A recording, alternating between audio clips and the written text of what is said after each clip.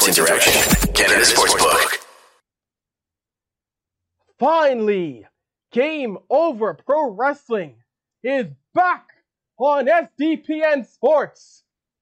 What is up, y'all? What is up? It's your boy, Avery Lewis McDougall here, getting ready to recap Fastlane, pay-per-view highlight, maybe some hot takes tonight.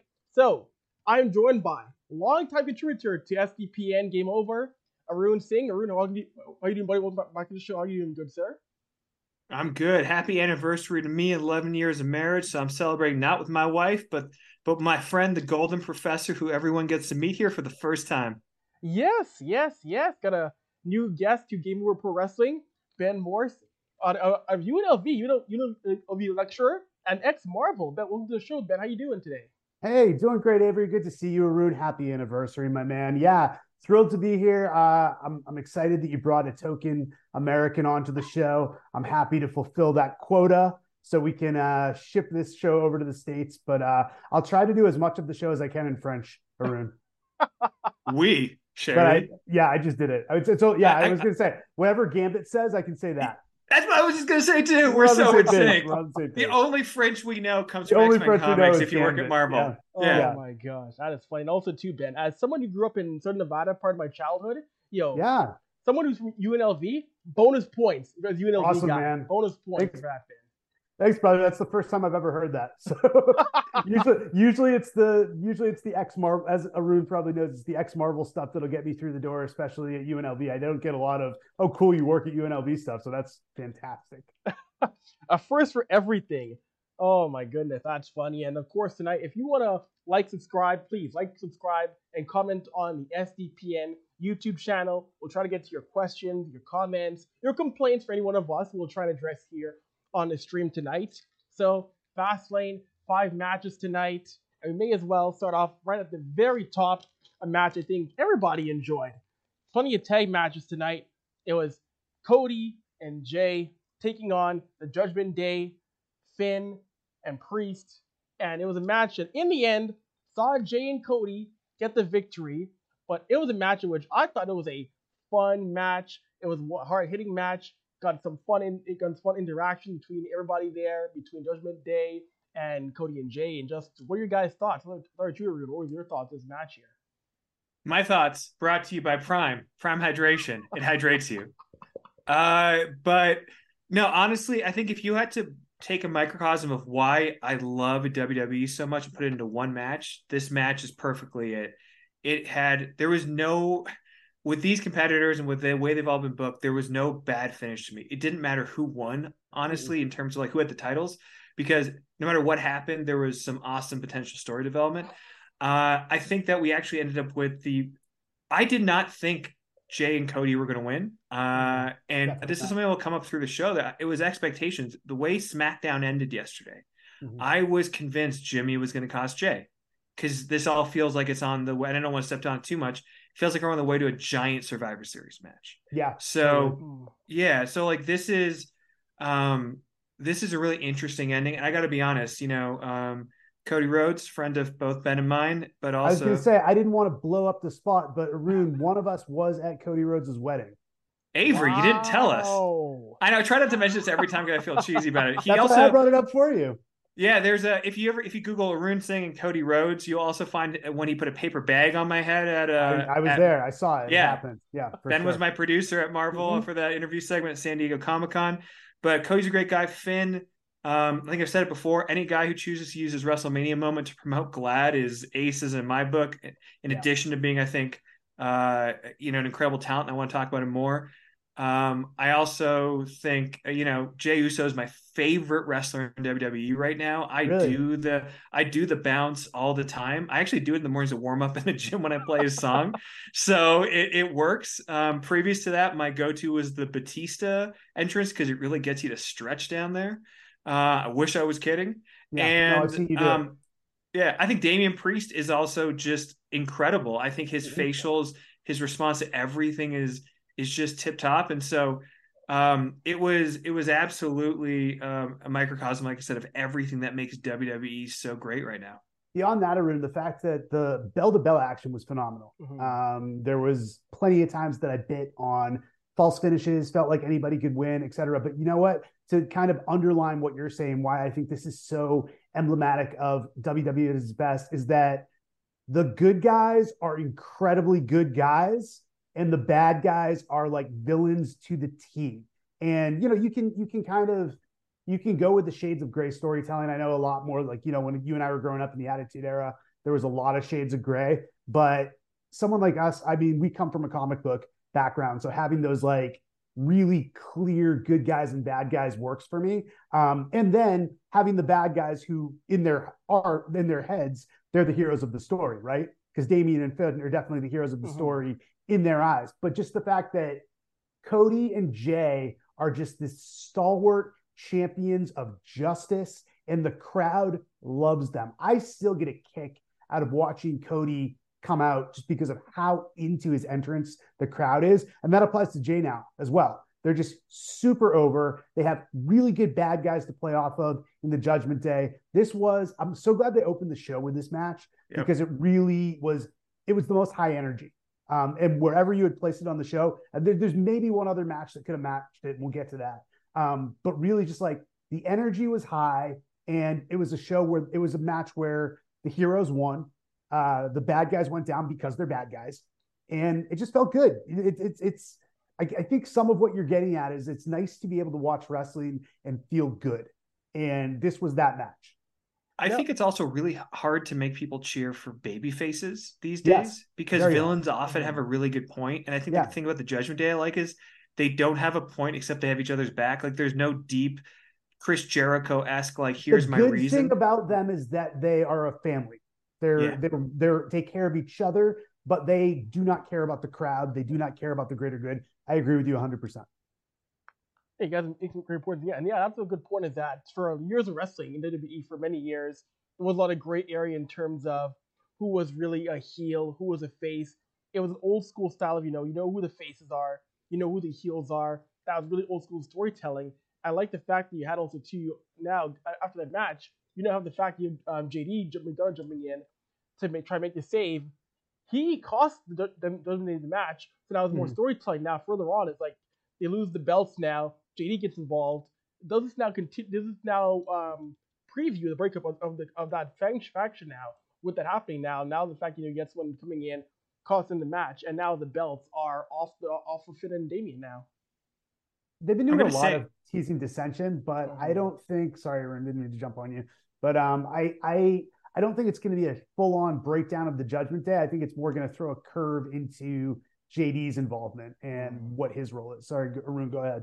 No, please. You and I have never found a pause we didn't want to fill. So I would say, like, I think, Avery, it's a really good point. I think you're getting at what I was saying too. Like, the ending was just great story, right? Like everything. That's the thing about this ending. Like these schmozzy endings, sometimes you roll your eyes. Like it's like a lot of the Bloodline endings. I love Roman. I love the Bloodline, but you were almost like setting your watch for Solo's going to spike Cody at WrestleMania, right? Like you were waiting for it, regardless of how it played out. And in this case, I don't dread the Judgment Day coming out. They added the new wrinkle of Rhea embracing her effect on the men of WWE, which was really nice, very smart.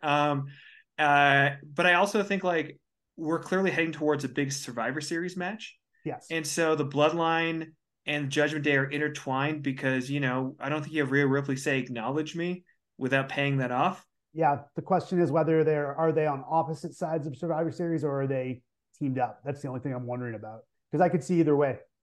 Absolutely. I think the part of it, I think the bigger thing this was teasing is I think the title belts mean Cody and Jay are on SmackDown more, and you put them against a returning Roman Reigns. Like, I'm guessing this Friday, Jay and Cody confront somehow Roman, and I think that's going to be really interesting if that's what comes to play. But look, Avery, you and I have been, Ben and I have been running our marble mouths the whole time. This a match you loved as much as we did? Oh, totally. I enjoy it. I'm someone I'm on main event Jey Uso. I love what he brings as a face. I love the fact that the crowd is always hyped for him. I love the fact that the Usos in general, be it Jimmy or Jay, the crowd interaction has been awesome. And the fact that, hey, give it up to Indianapolis, a crowd was in rhythm with Jay. Like, you see way too many crowds out of sync, can't keep to the beat. Indianapolis, well done with Jay. Can be with him. I love that too. Yeah, Indianapolis is well known for their dance skills. That's a key demographic there in Indiana for sure. Look at this, the golden professor dropping his knowledge. I love it. I know all about U.S. geography, guys. I know Yeah. I know where the hot dance spots are too. Yeah. Avery and Arun, I'm curious. Arun, you mentioned it briefly. The idea that Rhea is kind of building into more of a complex character as far as her effect on men. I also love the fact that Rhea is clearly, and they acknowledged it on commentary, she's the leader of the Judgment Day. Like, there's no more question if it's Finn, if it's Priest, but it's Rhea, and I think she's been the most compelling part of the Judgment Day since the jump. She's the one who made Dom. I mean, they all deserve their own credit. Dominic made himself, but his association with Rhea is what put him over. I'm curious what you guys think about Rhea as the kind of lead character of the Judgment Day. I enjoy it. She's been the glue to them together. A great point, Ben. She, in a way, she really made Dominic what he is as a heel. Got him over, and she's very complex. I think that's amazing to see. I want to see where this goes. I do want to see how this continues going forward, because I think we're going to get a major payoff in terms of this all later on. But I think her as a faction leader, it's really cool and refreshing, because again, in wrestling historically, these kind of faction leaders have always been men. To have her as a faction leader, I think is very refreshing and very different for the company now, I think. I will say this, and Arun, you might disagree, and we can track this, but I don't see Cody and Jay being long-term tag champs. I don't know if it goes back to the Judgment Day.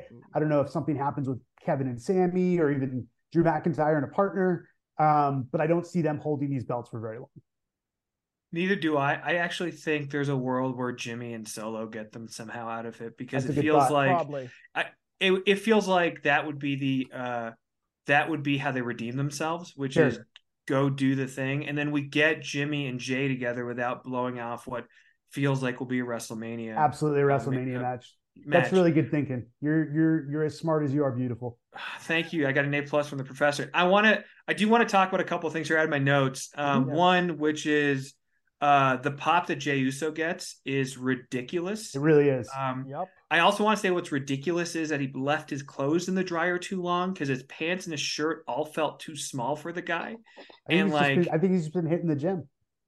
Sure, but Ben, this may be hypocritical coming from me. Those clothes are too small. Yeah. And it's just like, he's in great shape, but like, it drives me nuts. There's something about his look right now that just isn't working, and it feels like I don't know what it is. I didn't like his tights. Yeah. That's the first time he's worn kind of traditional wrestling tights like that, and it doesn't work for me. I think he sticks to the cargo shorts and the jeans. Mm-hmm. Yeah, it fits. Like, he's in great shape, but I think the way his build is, this is the most body guy thing I'll do in the whole show. But like, actually, I had the same problem with LA Knight. We'll talk about it later. But like, his gear just doesn't work.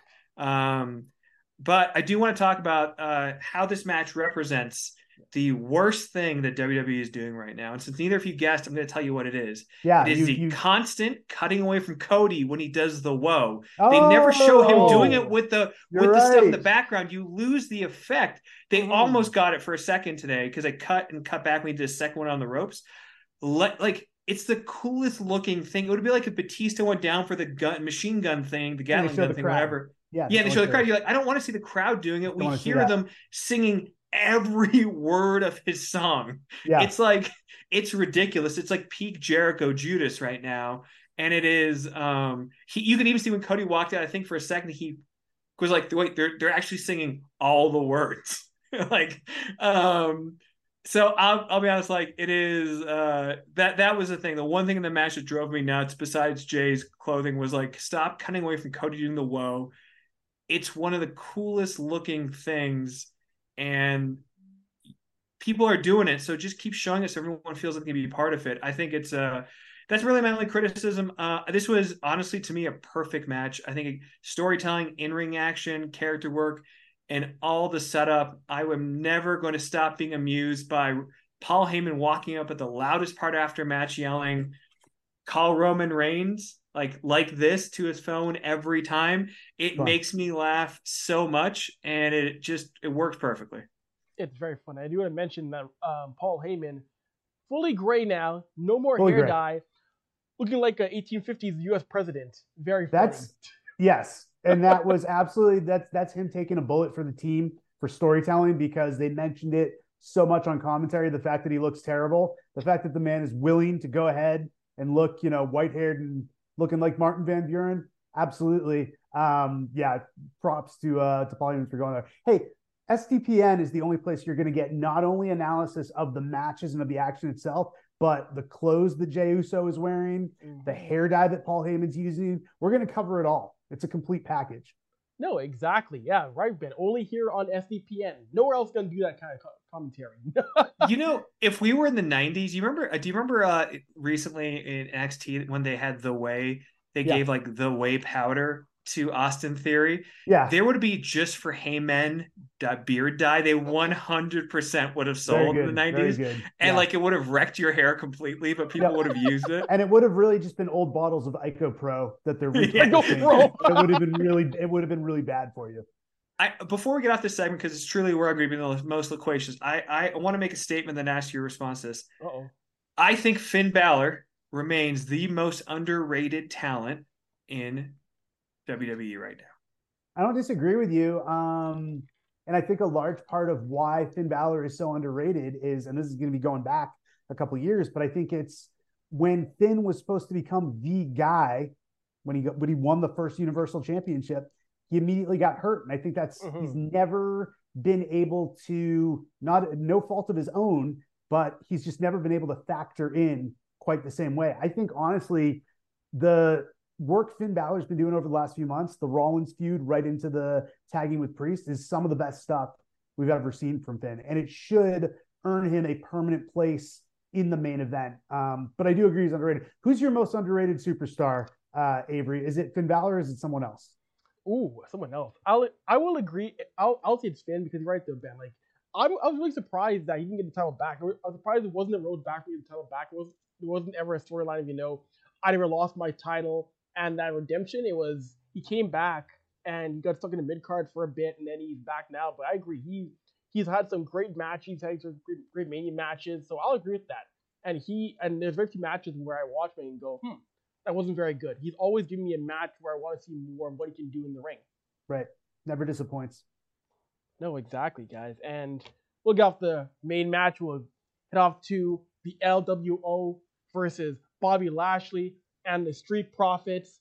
And this is a match, of course. The big thing was, who's going to be the third person? It started off 3-on-2. LWO having a bit of trouble. They were trying to hold their own, fighting in a handicap match to start things off. I thought it was okay. We saw Montez get his offense off, and Montez, as an athlete, oh my gosh, watching Montez Ford the man can jump out of the building. It's amazing to see what he can do. You saw him, Lashley and Dawkins get their offense in on the LWO, and then we saw, to the triumphant cheers of the crowd, Carlito returns, evens things up, and the LWO get the victory with an old school pop, an old school name coming back once again. Fellas, what were your thoughts? I'll start with you on the LWO beating the Street Profits and Bobby Lashley. I'm going to jump in with a couple talking points real quick. I didn't hate.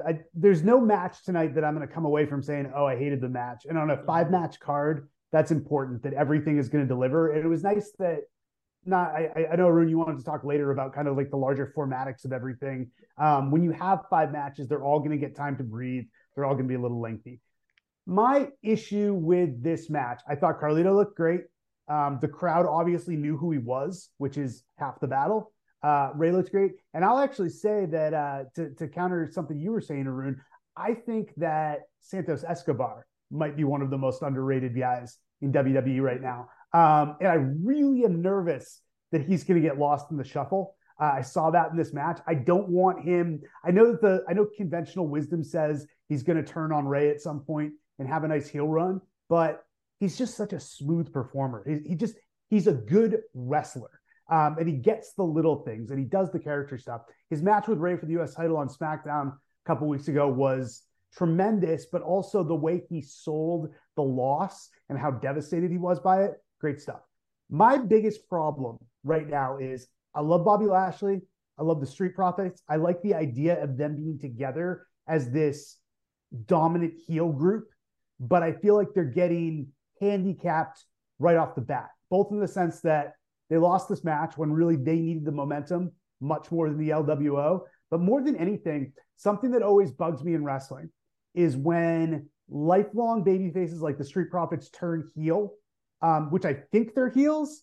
I'm not 1000% on that. But if they are heels, and I think they need to be heels, you can't have the exact same entrance music, the exact same ring attire, the exact same everything. They haven't really moved over to the side at all. And I want to see these guys excel. I think Montez Ford is a crazy athletic talent, like you mentioned. And I think Angelo Dawkins isn't that far behind him. I think their teaming with Bobby Lashley could be something really special. I honestly think WWE is dropping the ball on these guys a little bit right now. They're beating them too quickly, but more than anything else, they're not letting them fully embrace being bad guys, which is something I think we talked about with the first match. Yeah, you actually, it's funny. It's like you're stealing my notes. My very first note in this, other than the fact that I like that there was a mystery, was that it was weird that there's no shared introduction, and it's really weird to me there's no name for the group. So my charitable reading of this, yeah, exactly. My charitable reading, because they have that whole like it's not personal, it's profits, which is a great line. Great line. And it does feel like if you're not going to call it the profits business or the hurt profits, like it's got to like they were all just called the Prophets together. Like I don't know, something it could be interesting. But I will say, not having a shared intro is weird. But my charitable reading of it is maybe that's the story they're telling, because they made such a big deal about how both Dawkins and Ford were cocky going into the match, starting the match, and Bobby Lashley had to be like the adult in the room about it. So like I think there's a world where you could read this as they're trying to go heel too hard. You know, like they're almost like over correcting, like, yeah, we got this. Like there's that quote from Dawkins in the package where he's like, easy money, baby. And you're like, I can almost hear Lashley slapping him across the face and be like, just calm down, you got to win. This is a match, a good example as a contrast to the first one, where I don't know how, and I'm not a wrestling booker, how you come out with both teams winning this, because someone has to lose the match, especially when you know you've built in. Like if it was Joaquin and Wild, you knew where this was going. But bringing back Carlito, you can't have Carlito come back and lose, so LWO has to win. But then the Profits and Lashley, it hurts to say it like that because they should have a name. They're not a thing yet, even though the gear is finally matching. Like they're just not a thing, and my hope is that this is just like a transition for them. Like this is part of their lesson, and you'll realize this was a benefit to their story, because if they'd won, you couldn't teach the lesson the same way. So like, I'm hoping this gets there. It's an unusually bumpy ride for something that felt like such a home run from the beginning. The minute you put them together, you're like, yeah, of course. But I don't know, Avery, how you threw it to us, we'll throw it back to you. Like, how did you feel this? I'm surprised. I thought I was going to be the most critical of this match, but it sounds like we're all kind of in the same place on it. Mm-hmm. Yeah, I'll start with the whole packaging. You know, it made a good point how if you're going to have this team go heel, you will want some more changes, because, I mean, the Profits, you know what, end of the day, they're charismatic, they're funny. You can't really kill that too much. The fact how they're as like charismatic and different, it really still feels like it's a Prophet just in suit, just $1 million suits. Like that's what it really feels to an extent with this heel run.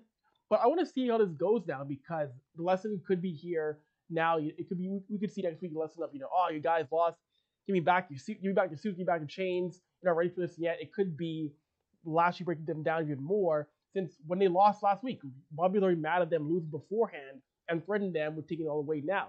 You could see it happen now, and Lashley say, you're not worthy to wear this now or represent me. So I want to see where that's going to go, if there's an anger towards Lashley because they lost now. But it'll be interesting to see. And it's a good point, too, or how you can have Carlito lose, who, by the way, looks great. He looks amazing. Yeah. He still looks phenomenal when it comes it's to... It's not that he looks phenomenal. Talent. He looks better now than he did 10, 15 years ago. Speaking of Ico Pro. Yeah, speaking of Ico Pro. Carlito did not look like that in 2005, believe me. And they made a point, like the physique, like he looks better than before. And I feel like that was the thing. I'm going to interject and ask, what do we feel about the music? It didn't bother me as nearly as much as it seems to be bothering everyone online. I was not so dead set on him needing to have his classic music. It was fine. It was catchy. Maybe I'll hate it in 2 weeks. But I thought it was okay. What did you think, Arun? Were you upset at not getting? I didn't. Well, the thing is, I actually think the problem with the "I spit in the face" of people who don't want to be cool. I wish they kept that and then got into the new music. I agree. Kind of like what they did with Gunther, where you have the Imperium bit and then it goes into the Gunther song, because the other song was too slow for a big face save. Sure. Like it feels like it should be sauntering to the ring. It's such a heel theme. Yeah, it is. And so I think that was and also for anybody watching here, if you have never watched old Carlito, he had a great feud with Randy Orton, which had a 4-on-4 match where Randy RKO'd, I think, Trish Stratus behind the ref's back. Mm-hmm. Yeah, that was great. Carlito, you know what doesn't get talked about enough? The fact that Carlito in storyline was dating Trish Stratus, she retired, and then he immediately rebounded with Tori Wilson. You remember that? Yes. It was Carlito. Dating. Did Carlito also get the talking to from Ric Flair back in the day? Yes, he did. Yeah. Before we get too much into Carlito, guys, I don't want us to jump off the Street Profits entirely. Before I just note, responding to both of you guys, that I absolutely agree with you that I think where the storyline goes next is Bobby Lashley kind of dressing them down and them having to come back and build themselves back up. The kind of like, I gotta break you down so I can build you back up stronger. I think that's the next logical step.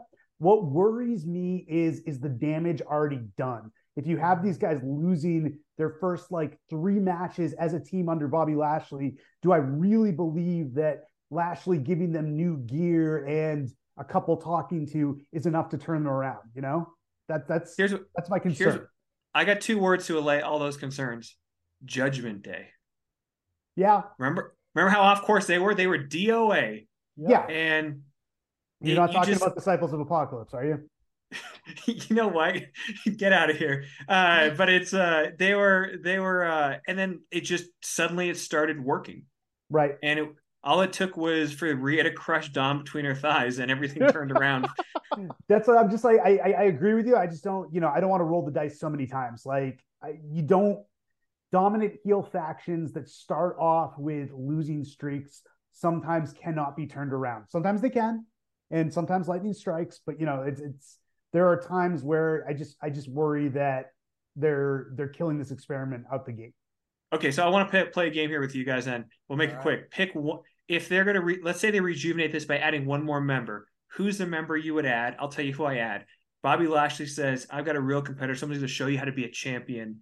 And they're actually willing to listen to me. And in walks Bianca Belair. That's my pick. Same page, man. Yeah. You said it before I could. I think adding Bianca would be, I think a lot of people are going to talk about, they need to add Jade Cargill. I think that I've seen that narrative online. I agree with you, Arun. I think Bianca is the natural addition.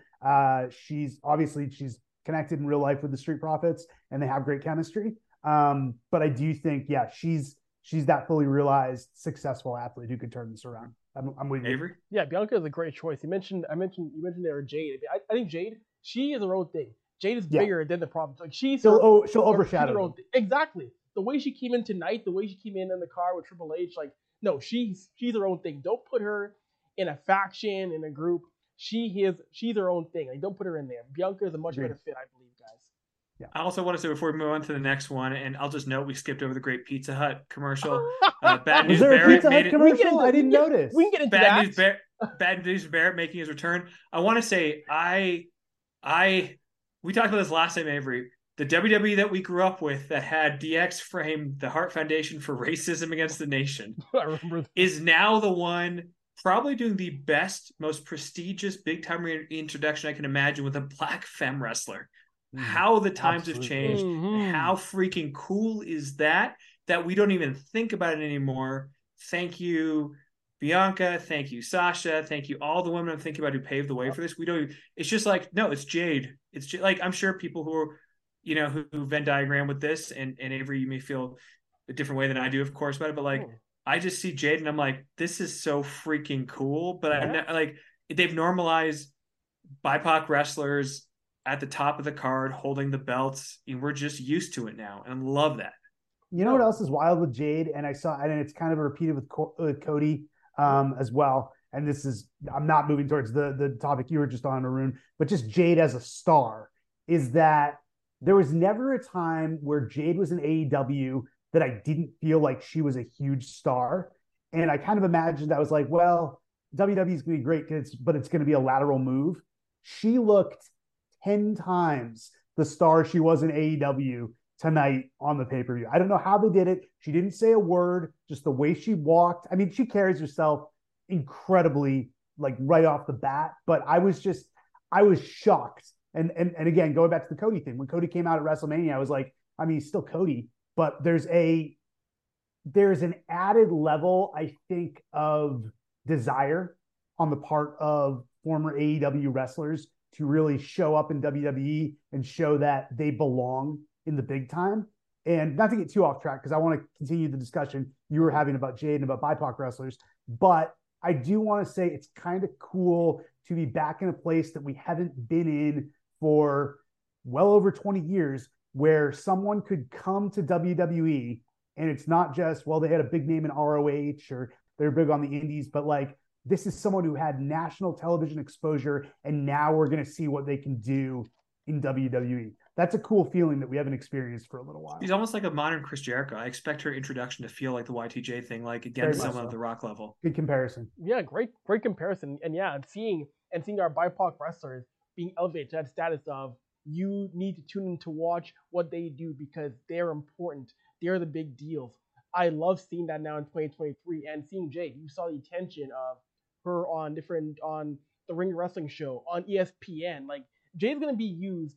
She's going to be the next crossover name that'll appear on mainstream programming, like, say, Good Morning America, other programs that WWE has connections to. Like, that is going to be where her trajectory is as she remains in this company long term, hopefully.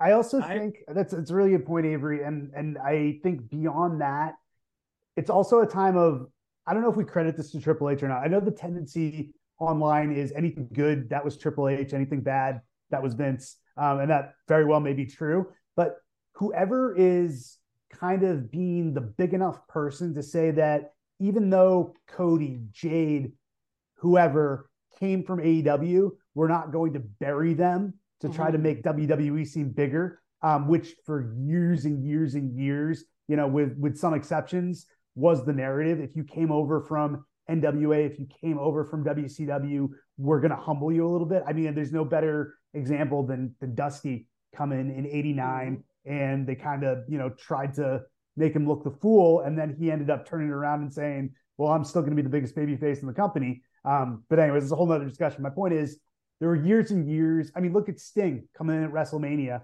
and losing to Triple H. I think we're seeing an era now where if you make your name somewhere else, they're going to appreciate that and make you an even bigger star.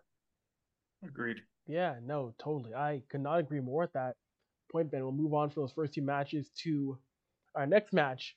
Io versus Asuka versus Charlotte Flair for the Women's Championship. This was a match where I thought it was okay. I thought it was okay. I did like that when match we get Asuka missed immediately. I like that Asuka. Bell rings missed. I love that immediately. Going for the win. Cool. I thought that was freaking funny. I enjoyed the match more when it was just Io and Asuka. I enjoyed that much more than when Charlotte came in. I thought when Charlotte came in, the match slowed down a bit too much for my liking. I've never been the biggest Charlotte fan though, but I really would love to see more Io and Asuka in the match one-on-one together. And then of course, match goes on. Damage Control gets involved, even though Io said, we don't want you guys involved. Stay backstage. Bayley gets involved in the match, creates a distraction which referee doesn't see. Asuka tapping up to Charlotte. Io ends up getting the victory, and Io retains her championship under interesting circumstances. So to me, it was an okay match in that aspect. What were your guys' thoughts on this match? Let you go first, Arun. Yeah, I'm gonna say, talk out of both sides of my mouth. I think there's moments where I read into like sometimes Charlotte looking for the crowd to cheer, and I realize she is so underappreciated for what she's done in the company. Yeah. And at the same time, I kind of feel like she is the next WWE superstar who needs to go to AEW. They need, like, I actually think Charlotte, for everybody's sake, the WWE universe does not appreciate what she does. And I set my big note I wrote here is, will Charlotte ever be cheered again? And this isn't like the Cena booze. I think there is a genuine just not an understanding of what her talent is. But I also think like her going to AEW would be great for women's wrestling there. And if it's great for women's wrestling there, it's good for women's wrestling as a whole. And I think that's like, I think she would fit there. And there's a ready-made story with her coming in, and they could play up the whole like, oh yeah, lol, Charlotte wins kind of thing. Like I would book Charlotte to go in there and win the title day one, just Right. because it would drive everyone nuts. And I look at so many people coming up like Tiffany Stratton, Roxanne Perez. Like, I don't know where Charlotte fits in it anymore, other than getting her the title wins. This match to me never worked when there were 3 people in the ring. It only worked when there were 2.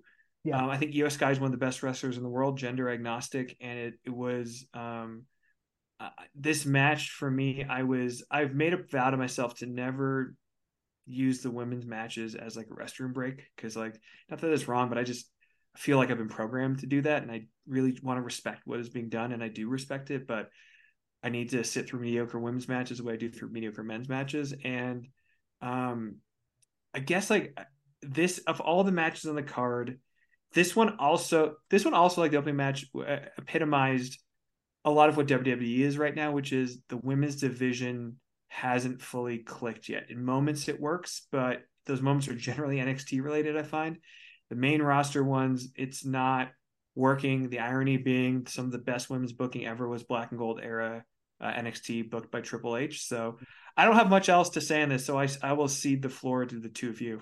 I have a few thoughts. I have thoughts on each of the women. The first thing I want to say is, Arun, I did not have Charlotte to AEW anywhere in my notes, and I think that's one of the best ideas I've heard in a long time. The only thing I thought about Charlotte as we're doing this match is how many times is she going to have to do a great move and then go, come on, or let's go, and have the crowd boo her, just because I agree with you. Charlotte is one of the best, most athletic performers. You talked about gender agnostic in regards to Io Sky. I'll say gender agnostic to Charlotte Flair. She's just one of the best of her era. She's an incredible performer. My fix was simply that I think she has never worked as a babyface. And the more they try to program her as a babyface, the more the crowd turns against it. So my easy solution was like, well, she should just be a heel. Your solution of, well, she should go somewhere else so they can fully appreciate what they have, I think is a much more elegant solution. I applaud you for that. What I thought of the other 2 women in the match is the incredible thing about Asuka, and I don't think we give Asuka enough credit for this, is no matter how much is done to her, no matter how many times they, like, since she initially came to the main roster with the undefeated streak and she lost and they put her in a tag team and they turned her heel and they turned her babyface, no matter what they do to Asuka, she never feels like less of a threat and she never feels like less of a big deal. They can put Asuka in a title match with no backstory whatsoever. She is just one of those special performers who makes you believe that she could take the title. And then Io Sky, another theme that I noticed throughout the night, and as we get into the last 3 matches on the card I want to talk about, is the fact that I do think the future of WWE is secure, because you have some young stars and some new stars. I mean, we can go back to even Jay as a single star or Cody as an AEW transplant. We just talked about Jade, but look at Io and look at a lot of guys we're going to talk about in the next match. There are some really incredible young talents in WWE who, the most impressive thing to me is that they absolutely feel like they belong. They don't look out of place. And I will give WWE credit for the fact that I do think they're building new stars. And I think Io Sky is one of those. And then the last thing I'll say before I throw it back to you, Avery, because I believe in the point you made, is that I need to see Io Sky against Asuka one-on-one. I know they just had a great match on SmackDown. I need to see it given the pay-per-view or premium live event spotlight at some point. I don't know if that's, I'm thinking a million years ahead, because I think that if I'm guessing right now, I think we're headed towards Bianca Charlotte at WrestleMania, and I think we're probably headed towards Becky Rhea at WrestleMania. There's room for a few more women's matches on the card. I think the natural assumption is we're going to see Io against Bayley, but I wouldn't complain if we got to see Io against Asuka and give it a little more time to breathe. No, of course, just watching those 2, they complement each other so well in the ring. Like if this match was just those 2 going at it, it would have been a 5-star banner match, I believe. Shout out to the rating system where I think it's a bunch of junk, but I think those two would have been just great. I don't think it should have been a triple threat match. I just felt it got too convoluted. Having a third person in that match, it didn't really click for me. And good points for me. Yeah, you look at NXT and where Charlotte is.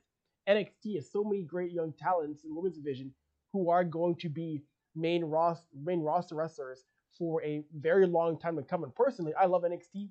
People who say NXT is boring, I don't get. I think that's one of the best shows in wrestling, period. I've tapped in every Tuesday night for NXT. I think it's amazing what they've done over the past year or so.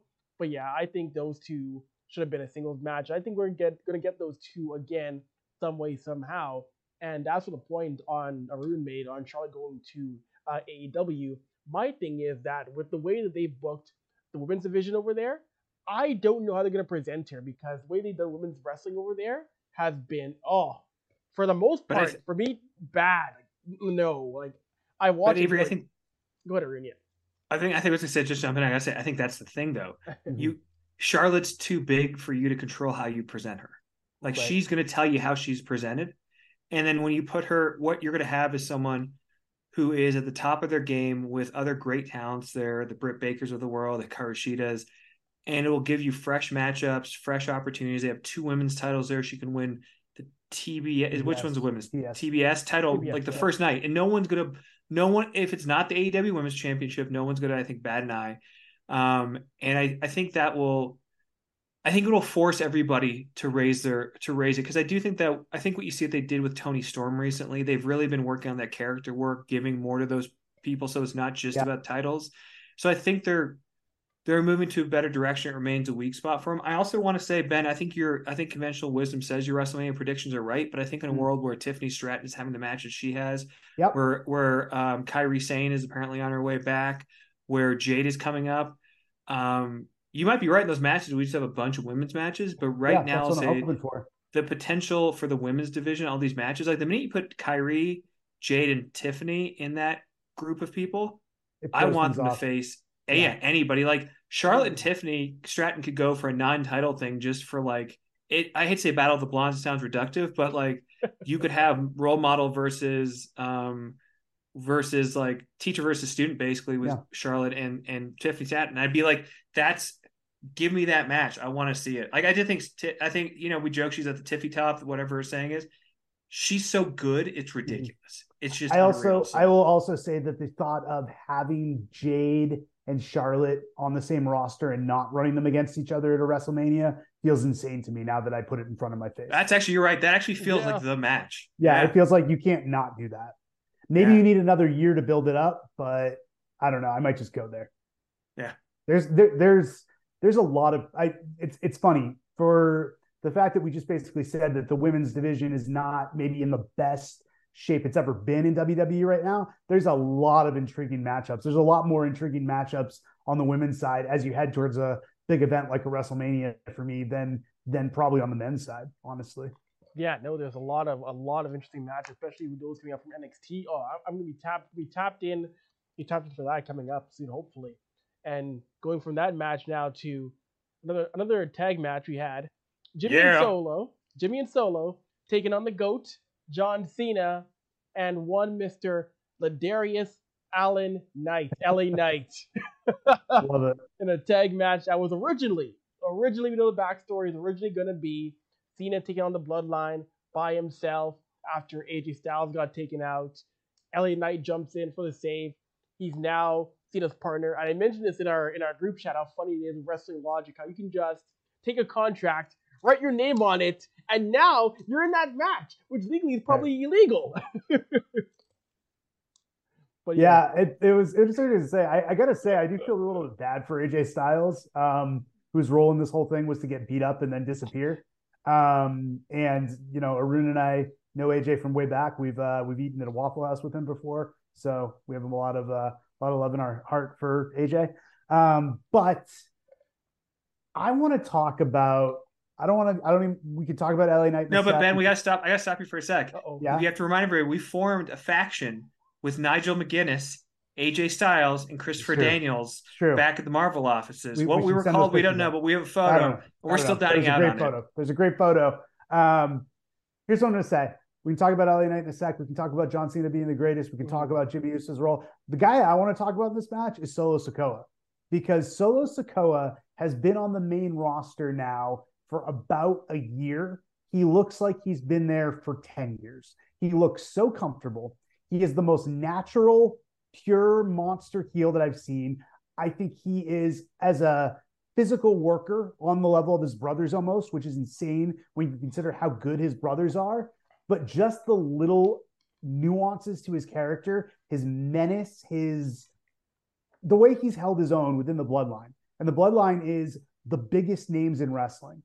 Beyond not even just Roman, like from the Usos, one of the greatest tag teams of all time. Sami Zayn, when he was involved, was incredibly over. Paul Heyman even is a legend.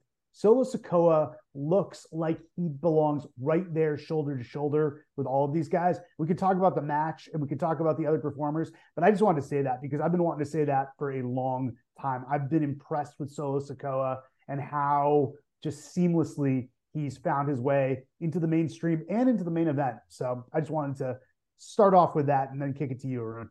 Yeah, I want to say, you can snap into a Slim Jim or you can pop into Pop Chips. Pop Chips. They're like chips, but poppier.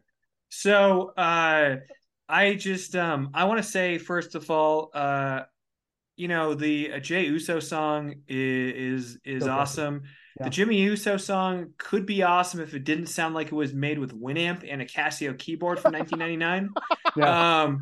Because it just kills me every time it starts. I'm just like, no, I know this. This was an old crappy ringtone I had in my phone for Danger Zone that I used to wake up to. I'm pretty sure I grabbed Jimmy Uso's theme song off Napster in 2002. Yeah. Honestly, if they had Titantrons and the opening of his Titantron looked like Winamp or Napster, half the people would not get it, but we would pop for it. Yep. Avery, I think you're a bit younger than us, but I appreciate you working with us old men. We'll explain this all to you after the call, Avery. Back when we had to put CDs into a computer to access the internet and you used your phone line. I'm not that young. I know what that means. It's like I know it. I studied it in school. It's part of someone I just heard someone talk about they're like, I love old music, and I'm like, and they were talking about I Want It That Way in Shape of My Heart from the Backstreet Boys, and I was like, no.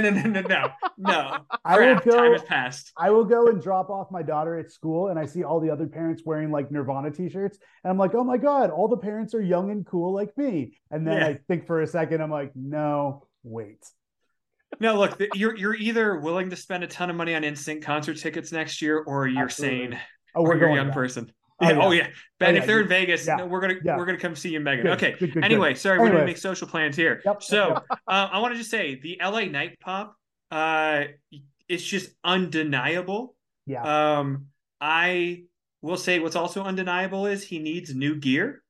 So that jacket looks too small, and those tights there's no character in his gear, and he might tell me, well, these are all, there's a meaning to it. That's fine. I don't know what the words LA Knight mean, but if he's the megastar, I want him looking not like Ric Flair or The Miz, but I want him looking like a megastar. And this is a clothes thing. The dude is jacked to the gills. He has slightly distended abs. It's not a criticism, but because he's not cut like Finn Balor, those tights, it all just drives me nuts. That is really those are the only things I have to say about the intro to the match. I don't know much to say about the match because this is the kind of match you need. It was going to go exactly the way you knew it was going to go. Great participants. I don't want to take anything away from anyone, but it was a fait accompli. I think this intersects with ends up intersecting with the new tag champs somehow on Friday.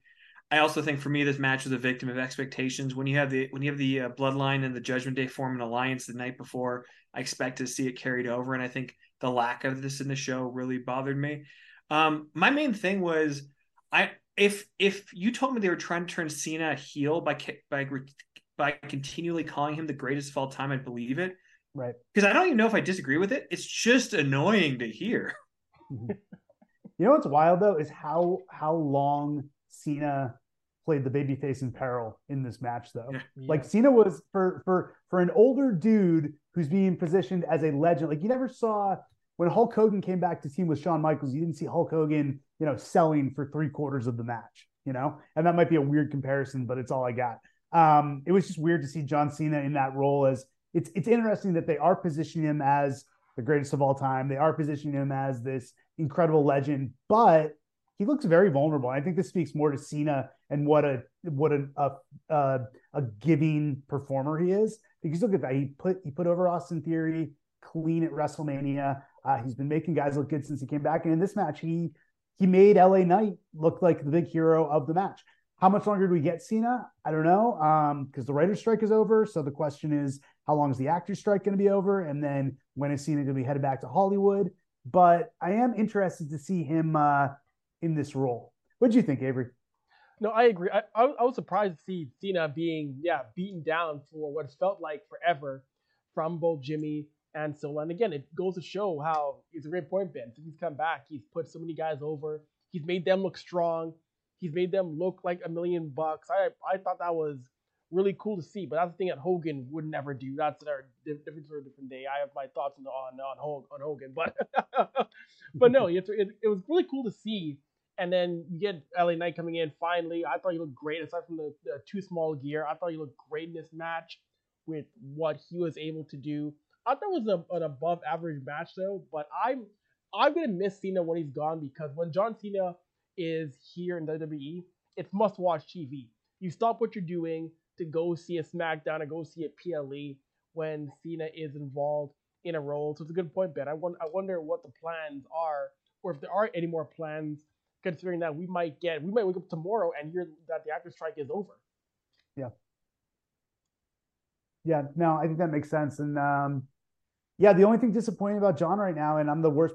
This is going to sound like a Rune criticizing Jey Uso for having clothes that are too tight, but it's really just the receding hairline that's bothering me when it comes to John Cena, which is the most hypocritical thing I could possibly think of to say, and probably represents that we may have said all we need to about this match. Do you have any final thoughts, Arun, or should we move on to the main event? I can tell you this bizarre thing I've started doing at my age. I'm only 42 on Tuesday. Hey. But send your gifts to SDPN and they'll get it to me. But I actually keep thinking about what the package is going to look like. The in memoriam package for Cena will look like, and like how many. I know there's been a lot of debate about did he bury the Nexus, whatever else, but I just think about his charity work.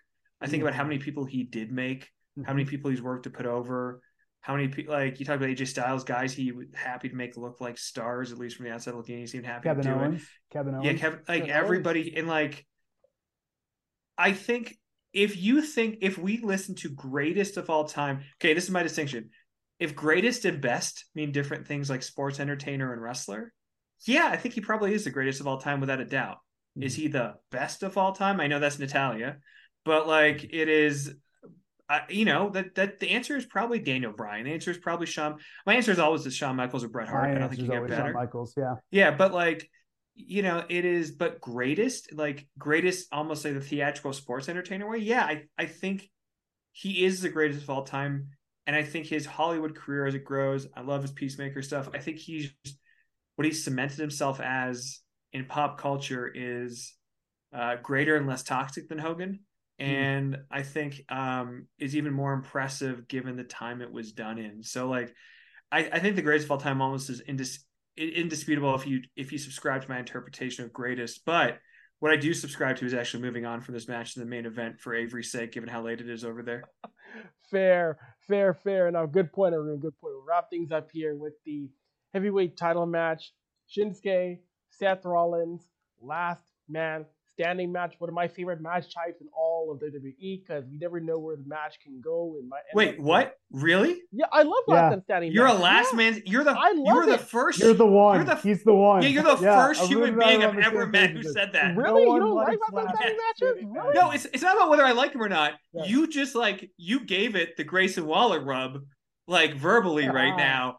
And I've never heard anybody give those matches that kind of enthusiastic. I have never heard anyone say my favorite type of gimmick match is the last man standing. I love this. They're usually tolerated at best. the idea of being somebody so bad that they can't get up to the count of 10, I think is amazing. It's always the most hardest hitting match with weapons involved. Most of the time, it leaves the ring. I really love those kind of matches. I'm a kid who grew up on the Triple H Shawn Michaels last man standing match, which was just brutal as hell. So like Yeah. I enjoy the idea of keeping somebody down for a count of 10 and referees can't do anything. I think that's a really cool thing to see with how it goes. And we saw right off the bat from Shin and Seth weapons, violence, and of course the storyline. Seth's back is falling off the boat like some ribs. How long can he go? He's done. He's gonna give it up. And I loved Shin continuously targeting Seth's back, playing it up, trying to keep him down. I love that diabolical heel sense. I'm gonna target your body part to the point which I'm gonna incapacitate you, not just for this match, but for your life. I will say this storyline and this feud, and Avery, to your point, I really like this match. I wasn't sure I was going to because, like most normal humans, I'm not a huge fan of last man standing matches. Just the idea that you have to keep someone down for 10 seconds and there's just these breaks in the action usually don't do it for me. I thought this one was played beautifully. I thought Shinsuke I was skeptical of the Shinsuke heel turn. I was like, he's doing great as a face. Let's just let him grow on Raw. But he's just so good as the sadistic, diabolical heel. But really, the story for me here has been how much this. I've always been a Seth Rollins fan. I have not been a huge fan of this iteration of the character, just because it was so out there and weird to me. The layers of vulnerability that this Nakamura feud have added to Seth, making him, he's still peacocking, he's still wearing ridiculous outfits, he's still laughing, but he has these vulnerabilities now. His back, his family, the fact that he could lose it. It's the same as watching Shawn Michaels in 2002, and every time anyone put a backbreaker on him, thinking, "Oh man, that could be it. He could be done." The fact that Seth has that now adds so much to it for me now, and I think honestly, coming into this, the fact that Shin is such a good heel, and the fact that Seth is finally clicking for me again as a babyface, because this version of Seth, the family man whose back is in a million pieces, who just wants to be the workhorse and hold on to the title, that's working more for me. What did you think, Arun? Ooh. Not to put you on the spot. Okay. I think these are both excellent wrestlers, and I want to be clear. I think Seth is an all-timer. I am a client of his fitness company, Dead Boys Fitness. I have quite literally trained with Seth Rollins at least one morning. What a flex. I don't know. I mean, look, you pay to get in. It's not like it was my money for it. But it's a day with the Dead Boys. Truly, Dead Boys Fitness is incredible. I credit it with turning my health around over the last 7 years, or at least not being in a worse place. And so, and his business partner, Josh Gallegos, is a legend in the CrossFit business. Great dude. So I think as far as I know, Seth, everyone says he's a wonderful human being. I think he's an incredible wrestler. I think he is excellent in everything he does. And every time he is on my television, I want to turn it off. And this match was no exception. And it is not out of malice. It is not about being good or bad. I can't get into it. And I just, this was meant to be the workhorse title, and it feels like it's in a death grip of never going to anybody else. And there is bias because I really thought Finn Balor should have won it, and it should have hot potatoed back to Seth, and it could have been a story about how Finn can't really get it done. Whenever I see Seth, I think about him eating those chicken wings, throwing them on the ground, and it feels incredibly wasteful to me, and it drove me nuts in this Buffalo show. Sorry, Asian parents, it's how I was raised. And it drives me nuts. We'd see food fights on TV. You're like, what is with Americans and their indulgence? Saved by the Bell, screw you. But it was, guys, I'll be honest. I hate the song. I hate it. I hate the singing to the song. I think Shinsuke looks like a killer, positioned like a killer, and it really bothers me that no one is taking the title from Seth. It is a problem, I actually think, in WWE right now. We have so many titles. The U.S. title needs to come off Rey Mysterio unless he's got a real feud for it coming up soon. Gunther is great. Obviously, it's going to be Gable at some point. So, like, I'm good with that because they're telling a great story, but that needs to come off Gunther at some point. I don't want everything hot potatoing. Like, it doesn't need to be like that North American title stuff, which is great, but everything doesn't be that way. But it is, this title feels in death grip. And if the other titles aren't flexible enough to move out of it, this is a good example of what I want from something is not what it's meant to give me, and that doesn't make it bad. But like, I just I want Seth Rollins to be happy, healthy, and do everything, but I want him to come out tomorrow and go heel by being like, Shinsuke was right. I was faking the back injury the whole time. That's all I want. And he's like, ha ha ha, you guys are idiots. I'm in then. But like I can't find my way into it. The story, the wrestling's fine, but like Avery, look, truly only in SDPN will someone ever say this is their favorite kind of match. Love you for the honesty there, man. That is incredible. Yeah. But I just like, man, this was a perfect confluence of it's not what I want. And so like, I don't have much to say. It's just not what I want. Like, it's good as it is. I don't like Zack Sabre Jr. I am bored watching Zack Sabre Jr. I am bored watching Kenny Omega. I am bored watching Will Ospreay. I am bored watching Jay White. I am about to get booted off the show by people watching this right now. It's not with them being good or bad. It's not my thing. There was a comic book writer, Kyle Starks, we were talking about wrestling. He's like, who are your favorites? I'm like, I love Finn Balor. Who's your favorite of all time? Bret Hart. He goes, oh, you like boring wrestlers. And like, maybe that's why I like Dean Malenko so much. Maybe that's why I like the guys I like. But yeah, like I can't emotionally find my way into any of these characters. And it all just feels like good wrestling, but I want sports entertainment, and I can't find my way into it. Right. No, it's fair. I enjoy this match. I enjoy the match type because just seeing Shin try to do everything to keep Seth down, and he wouldn't stay down. That's the reason why I like the match type so much. Is where there's one wrestler who gets beaten down for everything, from chairs, tables, ladders.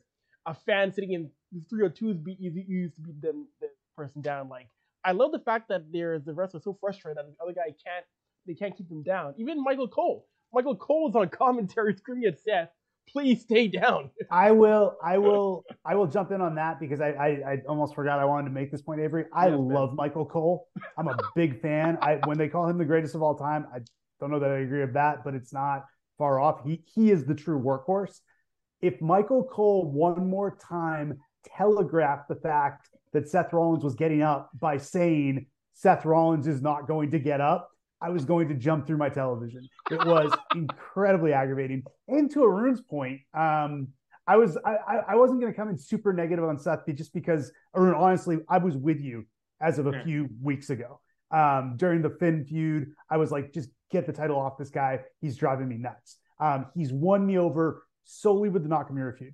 That being said, did I want to see Nakamura win the title tonight? Absolutely. Were there 2 or 3 times where I'm like, that would have been the perfect spot to give him the title? Yes. The miss off the ladder through the table should have been it. I want to see what I agree with you, Arun, that even though Seth has gained some mileage with me, I want to see what other people are going to do with this title. And I like the idea of Gunther holding his title, Roman holding his title. Ray can go or leave it, whatever. But I do want to see someone else get a shot with this supposed workhorse title, see what they can do with it. And if Seth can find his way back to it, great. But yeah, I'm not totally removed from your opinion on what you're talking about here. I think the other part of it, and they worked to address it, was I think this is expectations reality. Like, to me, because this was not a story I was interested in, it didn't feel like a main event to me. Like, I was kind of surprised. I was shocked it was the main event. I was shocked. Yeah, LA Knight felt like it was going to be the main event to me. Right. I think this is respectful. Give the title and give Shinsuke another pay-per-view main event. I'm all for it. Sure. I'll be honest. I thought the Judgment Day stuff with them not going for the title was a swerve because they're like, look, we knew you were watching. And so I was waiting till the end for them to come out because I don't see how Priest being injured is actually the issue. They'll just beat the crap out of Seth, who's already injured, do their moves on him, and then Priest pins him. Mm-hmm. Like that, it feels like it still should have worked just fine. And it was I'm glad they addressed that and they didn't just like not address it with a segment, but it felt weird to me because it just felt like it felt like they were telling us they wouldn't be there, so of course they would. Like, when WWE tries to manage your expectations, you don't believe them because you assume you're being worked all the time. Right. But I'm glad to hear, like, look, I'm sure lots of people loved it, and frankly, that's what counts. I think we're at the end of the pay-per-view, and so I will I'll just say, like, I don't think there was anything actively bad, even if we thought the women's match was clunky, right? Like, actively bad did not exist. I think my problem is, and also I said the hot take I said at the beginning, it's like I almost didn't, for me, need anything after the opening match because that was everything I wanted, right? So the positioning is kind of the issue. But I think the Profits match left me confused, and that's not a bad thing. It's just, it's a thing. And then the LA Knight match is what it was, and you need to have those on shows. The women's match was unpredictable, but sure. And then the main event for me kind of felt like it's okay. So Seth gets a new challenger, and then like okay, but if not Finn, if not Shinsuke, I know last time Avery I predicted this in main event Jey Uso WWE or WWE heavyweight champion so that he can like stare down Roman and they both have titles at some point. Yeah. But that doesn't seem like the thing that's going to happen now. It doesn't seem like it's going to be Cody. So who? And I'm not saying there aren't people, but just like who is going to feel credible in that position if like you have two guys who everyone loves, who are deserving champions, who don't happen. Like it's not like Karrion Kross is showing up, probably wrong brand, and you're taking that challenge seriously. And so like that's it kind of I can't damn something based on what I don't know is going to happen, but at the same time I can't help but watch it and say, okay, I'm not okay. I just felt like okay, deflated at the end of it, but I think I will make my boldest take. I'll throw it back to you guys. I actually think WWE needed a PLE like this. They needed to like for a show called Fastlane. They did need to slow it down and reset expectations of what these are going to be because I think it is hard month after month to pull off what they've been doing because it requires shocking changes and swerves and like or a match like a Gunther Gable level like just classic happening, and that can't always be what is going to happen. Sometimes people got to learn as they go along or be imperfect. And so, you got to have a middle to the story. Yeah. And I think that's what this can be. And this is the middle. And then, next month we're going to be at Crown Jewel, which I have a whole bunch of mixed feelings about that show, but it is, but like that is where maybe something big will have to happen at the show and they have to save it for Crown Jewel because that's the deal. Yeah. To go in summary before we let you have the final word, Avery, did I enjoy watching this? Yeah, I had a good time. I liked every match. They all entertained me. But the ultimate litmus test, and I'm a professor, so I have to give tests. Would I rewatch this show at any time in the next couple of years unless I had to? Probably not. It's not going. And I think that's the problem.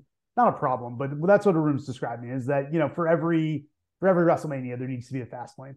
There needs to be these kind of middle of the road to really wear out the travel metaphor. There needs to be these middle of the road shows. And I think it was fine. I think it was enjoyable. I think I like your point, Arun, that I think this was a step along the journey. It wasn't the start of anything exciting. It wasn't the big conclusion of anything. Everything felt like it was just a middle chapter to the book. So what's next? Something exciting is going to be next. Crown Jewel, they'll probably do something big because they always do for the Saudi shows. Maybe we get Roman against Cena again one more time. I'm wondering.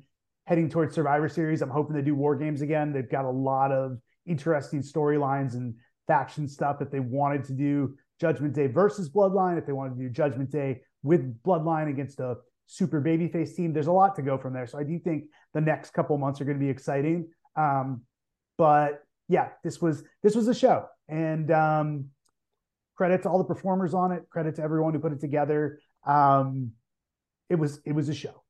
No, it certainly was, boys, and credit to Pizza Hut for using live ads mid segment. Did they mention Pizza Hut? I didn't notice that.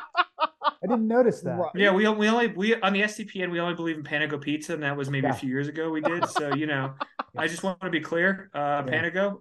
If you don't want to support Steve Dangle, I get it. come here to Avery. He'll take care of you.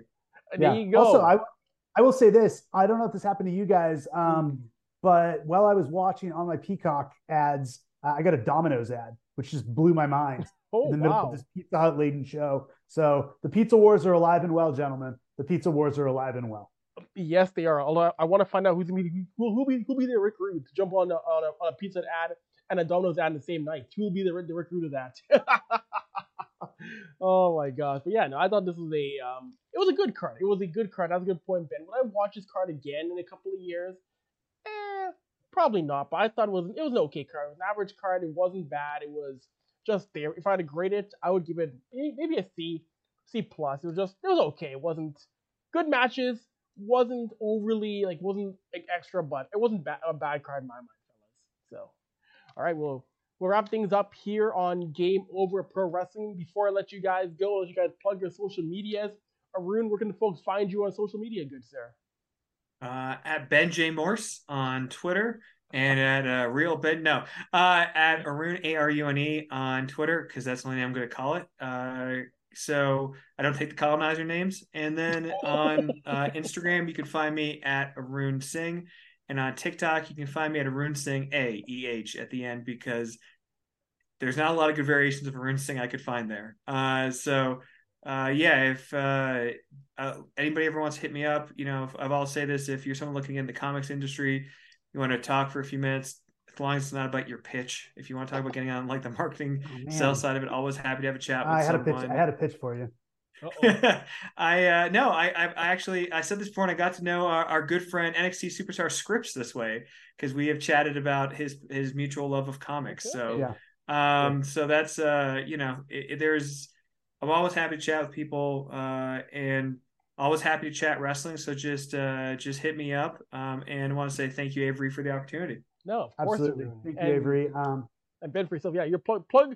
I guess what Arun didn't already plug before on your behalf, if you want. You can find me on Twitter at Ben J Morse, Morse like Morse code. On Instagram, if you like comics, follow me at Ben Likes Comics. If you don't like comics, probably not going to want to check that one out. But it's me posting art and talking about comics a couple times a day. I do have a personal Instagram, but you got to join Ben Likes Comics. Then if I like you enough, I'll give you my personal Instagram. And I forget what I am on TikTok. It's been so long since I've used it. So just follow Arun on there. Would be good. Oh my gosh. Anyways, been a fun chat, talking some pro wrestling. It was funny. It was a blast. Gotta do it again sometime on Game Over Pro Wrestling. And for those of you who are watching tonight, thank you all for tapping into the SDPN YouTube. Like, share, and subscribe to all of our channels. We have everything on this channel, from pro wrestling, F1, basketball, hockey, football, whatever you got, we got it cooking for you here on SDPN. I'm Avery Lewis McDougall, and I am out. We'll talk to you guys later on. Have a good night. Game over! Powered by Sports Interaction.